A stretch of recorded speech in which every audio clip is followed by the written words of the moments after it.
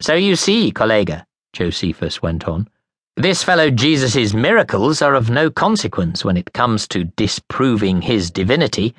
We must concentrate on the unique claim, the obviously ridiculous claim as far as thinking men are concerned, that Jesus rose from the dead. This is the foundation of the Nazarenes' appeal to the feeble-minded. Undermine that, and you will destroy the sect and all that it represents. In doing so, you will be able to guarantee Caesar that you have destroyed a corrupting influence within the Jewish community and brought stability to Syria and Judea, and to the Roman East as a whole. He paused, letting his words sink in.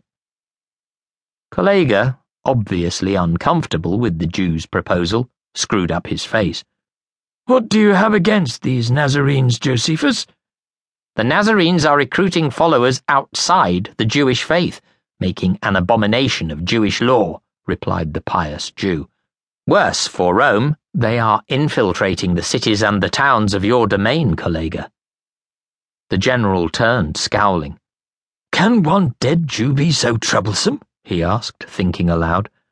Could right-thinking Romans believe the Nazarene nonsense?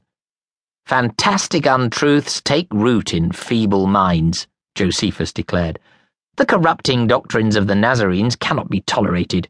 Mucianus would approve if you were to act against these people. Ever since he had engineered Vespasian's rise to power, Mucianus, collega's former chief in Syria, had been the emperor's right-hand man.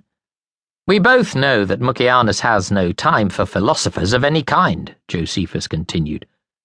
Most importantly, collega, Caesar would approve. Eliminate a cause of friction within Jewish communities. Halt the insidious spread of Nazarene influence. Do this, collega, and you will assure your swift career advancement on your return to Rome. Is this Titus's wish? Collega asked. The destruction of the Nazarenes?